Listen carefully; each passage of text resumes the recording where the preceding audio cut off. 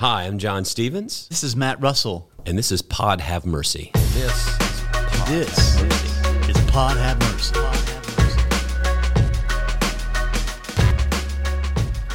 I have some questions here if y'all wanted to go through a couple of these.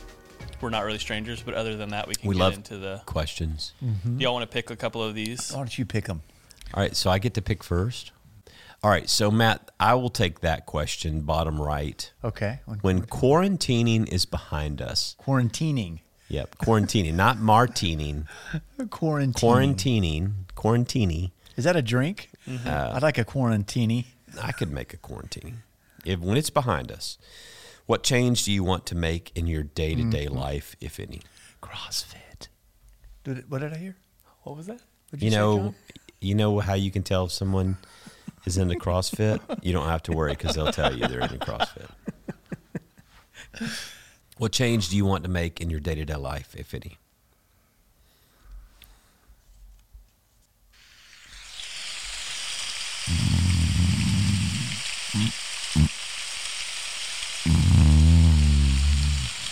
The Amazon rainforest, where some of the most wild creatures in the world exist. Mom? And here we find the sleepy sloth called Mattus russelis, who takes days to answer questions. Like, one of the things that quarantine has shown me, like, not being at church, like gathering for worship, is that I've had two back-to-back day off sometimes.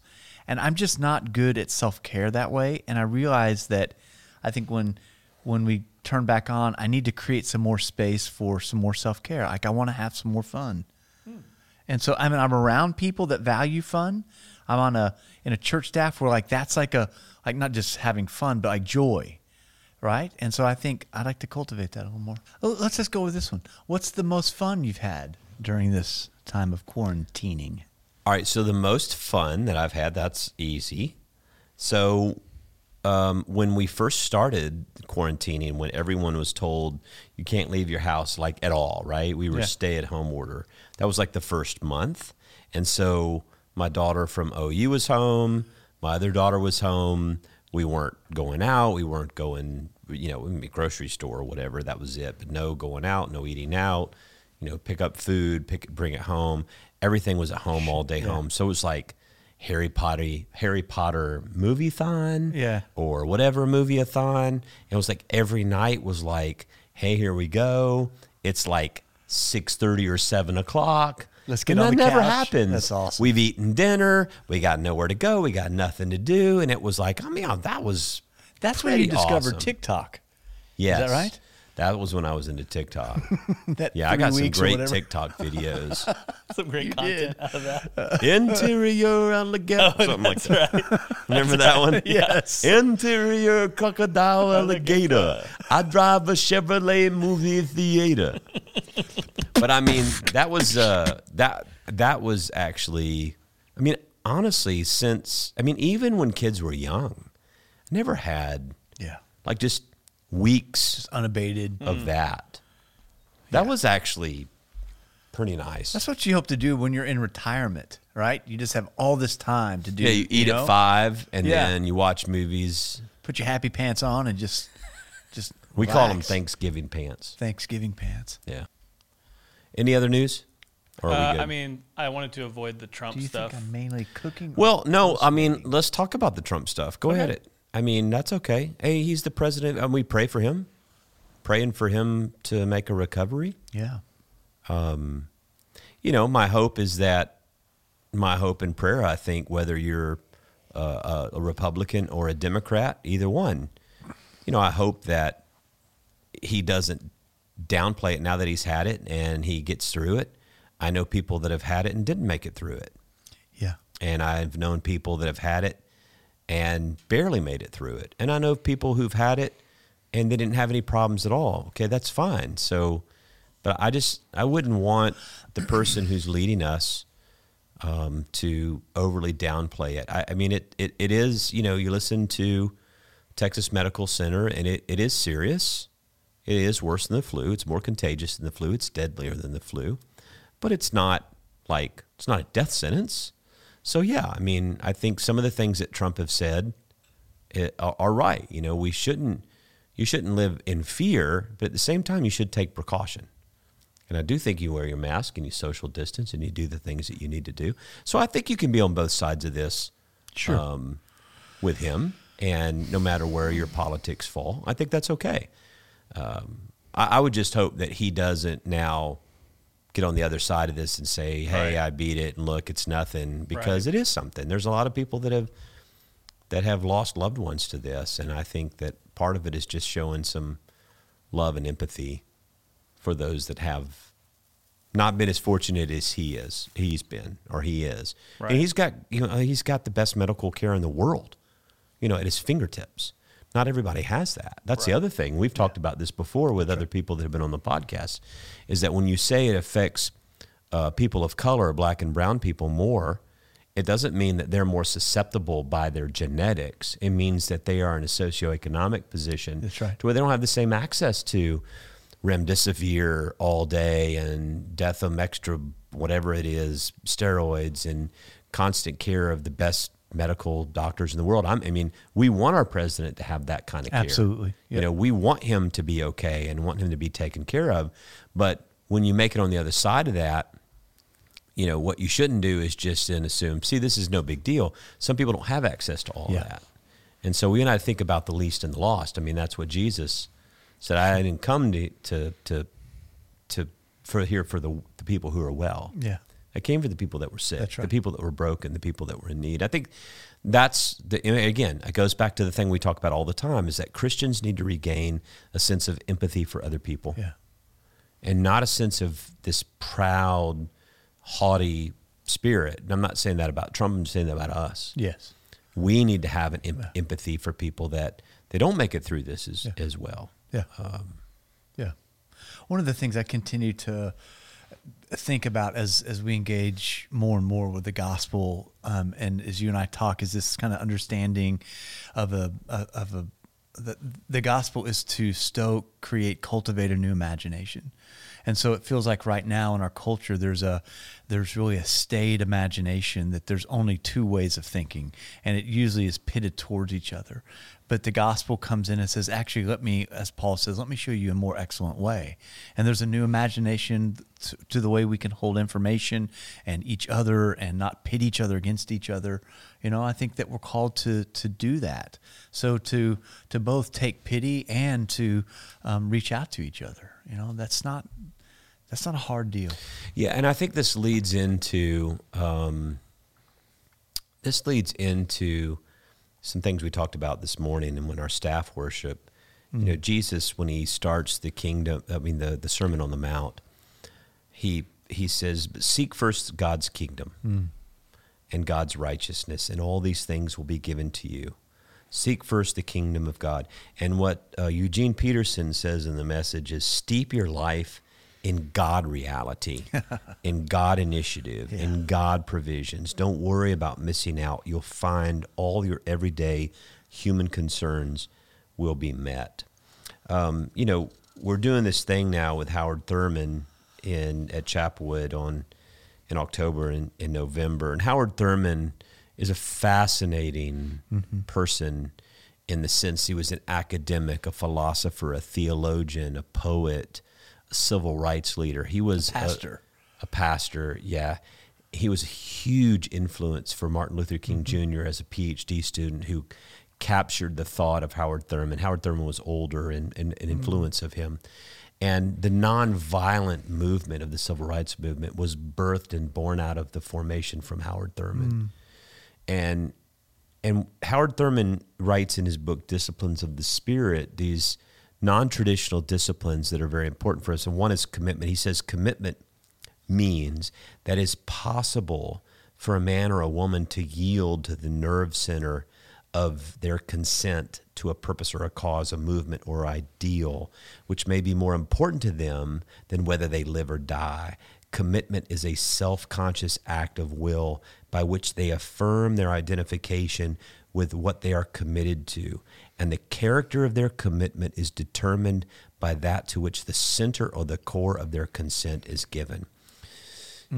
Jesus talks about the kingdom of God And, you know, what he goes on to talk about is that, and I think there was another theologian that said, we don't, you know, we're a democracy, so we don't understand kingdom. We think of kingdom when my girls were little, it's prince and princesses and fairy tales. But what the word literally means in the Greek, basileia, is the empire of God. And so when Jesus was referring to the kingdom or the empire, he was referring to the Roman Empire, which to the Romans was wonderful, but to the Jews was oppressive. It depends on what side of that equation you're on, right? Yeah. If it's liberative or if it's oppressive. And so for him to say we seek first the kingdom or the empire of God is not to seek after the empire of Rome or the empire of the religious establishment of his day, which said if you do this or you don't do that, then you're in right with God. But it was about the interior of the heart. So Jesus continually told parables and stories about this is what the kingdom of God looks like. This is what love looks like. Right. This is what forgiveness looks like. This is what mercy looks like. The kingdom of God is a shepherd who has 100 sheep, one goes missing. They leave the 99 to seek out the one, right? This is the basileia of God. This is the empire of God. Yeah. That's what we do. Empathy, love, compassion. So when Thurman's talking about commitment, and then you're like the kingdom of God, right? And we're to seek first that. What that means then is our commitment is to be towards this kingdom, this basileia of God, this empire of God. That's to be the commitment. Mm-hmm. Is that right? Mm-hmm. And so everything else then, as we steep ourselves in the God stuff of that, all these other things take care of themselves. Yes. And so when we are entering a season now where we're less than a month away from a presidential election that many people feel will be critical and pivotal and life-altering, my response is we don't put our trust into the Republican empire or the Democratic empire. We don't put our trust in the Trump empire or the Biden empire or the conservative empire or the liberal empire. Whatever it is where you find yourself, those are not the empires that we're to be loyal to. The empire that we be loyal to is the empire of God, which is the empire that's characterized by oppositional mindset, but that's characterized by love and empathy and compassion and mercy and forgiveness, reconciliation. You just go down the list. This is what Jesus held up and said, even against the religious empire. And I think, we've talked about this since we started this podcast, is that there's got to be a different conversation about the church existing in the world today. If you're putting your trust in a politician, right? If your faith is predicated on a certain person being elected president, there's a flaw there. Yes. I really is. People tell me, if we don't get this president, then we don't get this Supreme Court justice, then we lose this, we lose this, we lose this, we lose this. I get that. I mean, I think logically I understand that. But you're putting too much trust in an empire that is not what Jesus said is what we're to put our trust to seek first of. And what the last thing I'll say about that is, I have so many people that say, oh, I seek first the kingdom of God. God's my ultimate loyalty. The empire of God is my first loyalty. That's an espoused value in systems theory. They say espoused value, but your theory and use, what you actually do, what you actually post on Facebook, what you actually say, how you actually react, the words you actually speak, the life you actually live, doesn't reflect the espoused value. So you say the empire of God is my highest loyalty, but you don't speak, talk, act, and live that way. You speak, act, talk, and live in a way that there is a different loyalty, an oppositional cultural loyalty that is higher than the kingdom of God. Yeah. That's what I think Christians are being tested today. Yes. And so we have Christians who are in a stunted developmental space where they define their faith as what I do or don't do, which is very much the Jewish establishment of Jesus' day that he countered. And now we have to ask ourselves, we're tested, okay? Where is your ultimate loyalty? I think every Christian has to ask themselves that question. Mm-hmm. Because if Trump wins, it's not the end of the world. If you're a Christian, it's not the end of the world. If Biden wins and you're a Christian, it's not the end of the world. Yeah. Why? Because your empire loyalty is not to Trump or Biden. That's right. It's to God. And, I don't know if you know this or not, but God has been on the throne through a lot of different leaders in a lot of different countries and a lot of different times in history. I'm just saying. Yeah, and I think about the first creed of the church, that Jesus is Lord, really was in opposition to the empire of the Roman government where Caesar is Lord. And so in some ways, the church will always stand in opposition to any political party, in a sense, that says, we need your total loyalty, right? And so the fact that the first creed, if Jesus is Lord, then no matter who gets elected, can't be Lord, cannot be the Savior, cannot be the thing that makes us whole. That we're operating in a different algorithm. The world turns on a different axis in terms of love and compassion, empathy, reaching out to our neighbor, the margins where folks are hungry. Those are the things that we attend to in terms of our life in Christ. No, I totally agree. And I think that people who, I don't know, it's hard to talk about. It's hard to have these conversations because people are so bound up in this. And we've had people literally leave the church. People have literally left their church because the church is communicating that the highest loyalty is to Jesus and not saluting to one particular party or the other. I'm just going to be honest with you, and I'm just going to be Frank or John or whatever my name is. Hello, Frank. Hello, Frank. The people who leave their church because of that are going to go to a church. The church they're going to end up in is a church that has kowtowed to an empire that is not the empire of God. Yeah. There are churches out there that are more than willing to tell you it's this party or that party. And they're on both sides. There are churches that are all about into Trump, and there are churches that are all into Biden. Yep. Churches, right? They're all Republican or all Democrat. I'm like, that's not the kingdom of God. No. It's not. I mean, you want to be in a church that reflects the empire of God? Be in a church where there are Republicans and Democrats, Trump supporters and Biden supporters, people on both sides that are living together and loving each other in the disagreements around the secular earthly issues, but they got a commonality around the divine eternal issues. That's right. Yeah.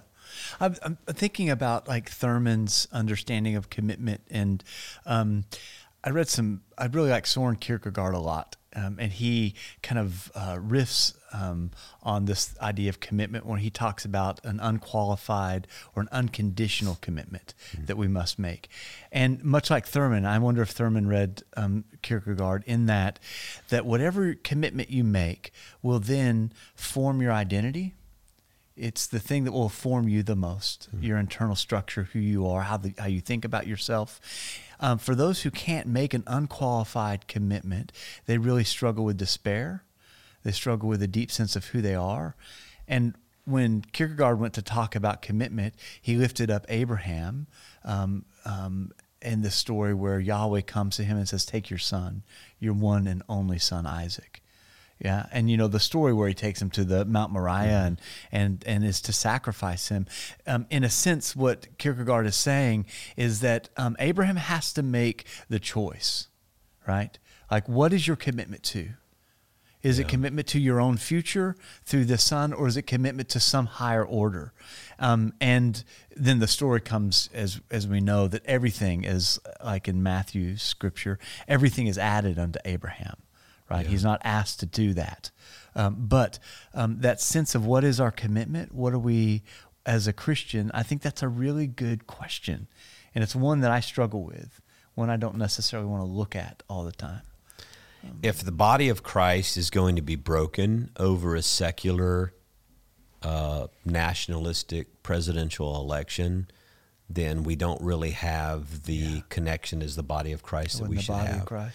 So Jeff has up this great quote from John Wesley. I think that we're going to actually get these put on yard signs and allow members of Chapelwood to put them in their yard if they're like, everybody has a yard sign. It's either Trump or Biden. And I think it's always funny. I hear people, it's like, people steal each other's signs, or they throw trash in their yard if they have a certain sign. But in October of 1774, now think about this. This is John Wesley in England of 1774. He said, I met those of our society who had votes in the ensuing election, and I advised them this: 1, to vote without fee or reward for the person they judged most worthy. Okay? So that's where we start. Okay. You're not getting paid for your vote, right? You vote your conscience, and I think this is good for all Christians to hear.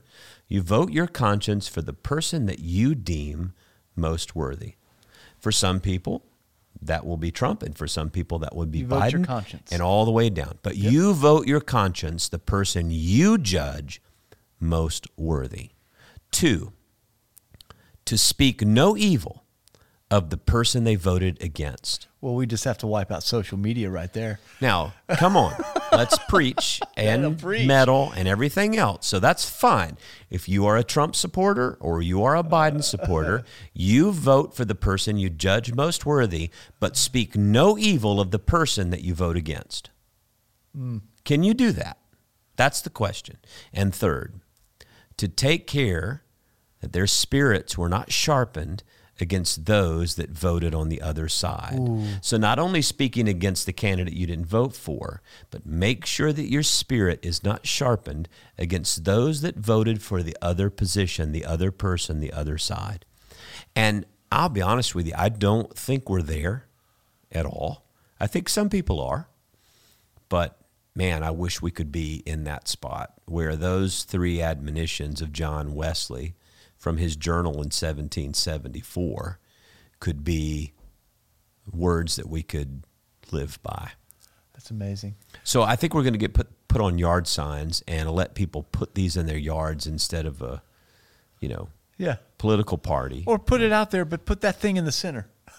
Well, put your Trump or Biden sign out there, but put this out there too, and just John say, Wesley for president. You know what? I'm not going to speak evil. Yeah, he's been dead for a while. Keep calm and Wesley on. Keep calm and Wesley on.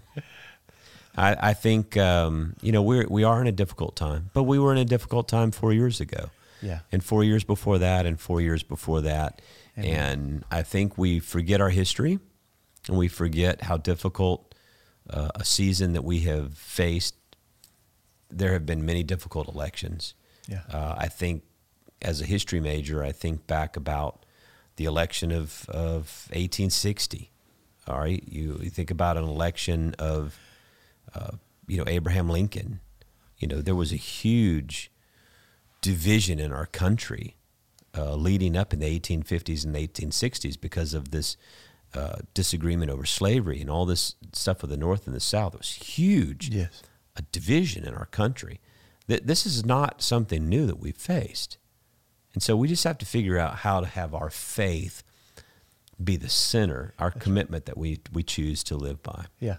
And I really do think that on the other side of this, I mean, we're best when we're reaching across the aisles.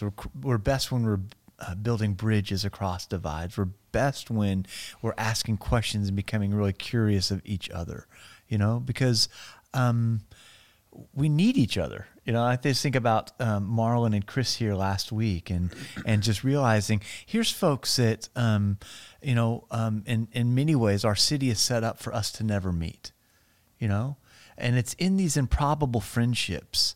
It's in these improbable connections that we have that open us up. And I think there's something about Jesus that's in all of that says, I'll make a new community out of people that should never belong together, never look like each other, never talk like each other. So what's interesting is I'm walking upstairs today. Yeah. Roger Etheridge's member of our church is coming in to return some books. Yeah. He's got his mask on. Roger's, he's a few years older than I am. And he said, man, we're sitting here talking today about, I don't even know if we want to do the podcast, right? And then we meet a guy at the restaurant. Yes. Guy at the restaurant. He's like, I love the podcast. And then I come to church and he's like, I love the podcast. And Roger says, when are we going to have breakdancing at the church? Did he say that? That's what he said. Dude, Roger, And I if you're said, "It's listening coming." to this, start to stretch out, buddy. I don't know that he's going to do No, it. we're going to put I on a think he little just wants clinic, and I want to see Roger like throw some But down. I'm thinking to myself, even when you feel discouraged, it's like, okay, we got to go check the box and do this again. There's so many people. Yeah, I mean, you run into a guy at State Fair. Yeah. John Thornberry comes in and goes, "Hey man, I love the podcast. Just want y'all to know." Yeah. And we're like, okay, that motivates us to say we're gonna go do this again. Yeah. We're going to keep this on because we need each other. We're having these conversations because In some ways, I think more people are. Well, this sounds horrible. I think that people are growing into this conversation because it's so very different than Sunday mornings, Yeah. or online church. Yeah. And I think this is something that people need to stay connected. That's right. That's right. Well, we were headed there in a little of that before COVID. Yeah. But COVID kind of derailed us. So very good. I'm going to go hang with my son now. What are y'all doing for the birthday? Anything special? So he asked me, would you reverse sear a steak? So John, my first reverse searing steaker right there, a couple months ago, I was so far off the whole zip code of veganism, and I ate the first steak I'd eaten in 5 years maybe. When we were it was like putting a bone in front of a dog. I ate so much, and I felt like, would you like a wafer thin mitt, sir? I was like, Just popping. And then he delivered a meat baby the next day. I mean, because I was like, and I was looking at everybody else's plate, like, you can eat that? You done? You finished? Yeah. Wow. So is that what you're going to make? I'm going to reverse sear a couple steaks tonight for him. So Nice. you got the. I got it. You got it. You're good. You don't. I'm good. All right. So just call me if you. Need I'm not saying I won't call you. Do you have the thermometer? I do. You I have got the thermometer. Yeah, you coached me up. All right. So Make sure you put them on a grate. I Don't did. put them flat on the Right. pan. 200 degrees. Yep. And I left it in there 175, about an hour and 200. a half. And then just make sure they get to about 100. So what I did is I looked on a website where they encourage to put a little canola oil on the pan when you sear it, and then put butter on the top of it. So when you flip it, and then when it's all over and you've seared it both sides, then you take the contents and you pour it over the steak. And then is it the thyme that you use? Yeah, a little thyme or rosemary. Yeah. Rosemary. Yeah, thyme or rosemary. Which do you prefer? They're both good. Can I get both and put them both on there, or do you? No, you just want one or the other. They're very similar. Thyme. Thyme is. I think you use thyme first. Yeah, thyme you don't have to chop it up because it's very Usually small little pieces. Whereas rosemary, you would have to chop it up. Rosemary's a little stronger. Okay, I'm gonna do thyme. But you put the thyme on it, just a little sprinkle, the butter on it, a little salt and pepper. Make sure you season it, salt and pepper. Salt and pepper, All that's right, all I so do. and also make sure you salt the steaks with a kosher salt or a Yes. sea salt Yep. an hour before Oh. you cook them. I did not do that. Thank you. An hour before you cook them, let them sit. Put salt both And sides. pepper? No, Or just just salt? salt. Put the When do you pepper on pepper 'em? later. Okay. Yeah, just salt an hour before, and let them sit, room temperature. Then you cook them. The salt will ease in and sort of tenderize and flavor the meat. Best steak you ever had. It was like sickeningly. I mean, you can attest the other folks around that table. That's what we're going to do when you come over to dinner. We're going to reverse here. Will Michelle eat a steak? Oh, she'll eat, and if she won't, I'll eat hers. No, she'll eat a steak. I think I'm going to make some spinach salad too. I've got. Yeah, that makes you feel better about. No, You know but what makes this- me no. feel better about a steak when I listen what take I'm my rosuvastatin pill in the mornings. 20 milligrams of my cholesterol medication. I call it my steak pill. My steak pill. the spinach salad though you make with like a bunch of like bacon fat and then malt vinegar. Yeah, so And now so that's what I'm now the spinach salad is you do shallots and butter and bacon. Yeah. With bacon grease. Okay. In the pan. You put the oil in it. You make the dressing first in the pan hot. Then you put the salad in, toss it. It's a hot bacon dressing salad. So basically, in the pan, you put all the ingredients for the dressing. You cook the bacon, the butter, the oil, You doing vinegar the in it? shallots. You can put anything. You can put vinegar. vinegar in it? Yeah, Okay. whatever you want to put in it to make basically the dressing. And then the last thing you do is put the salad in, toss real quick, dump it out. You put any boiled eggs on top of that thing? Of course you can. You can put whatever you want. Anchovies, boiled eggs. Cheez-Its.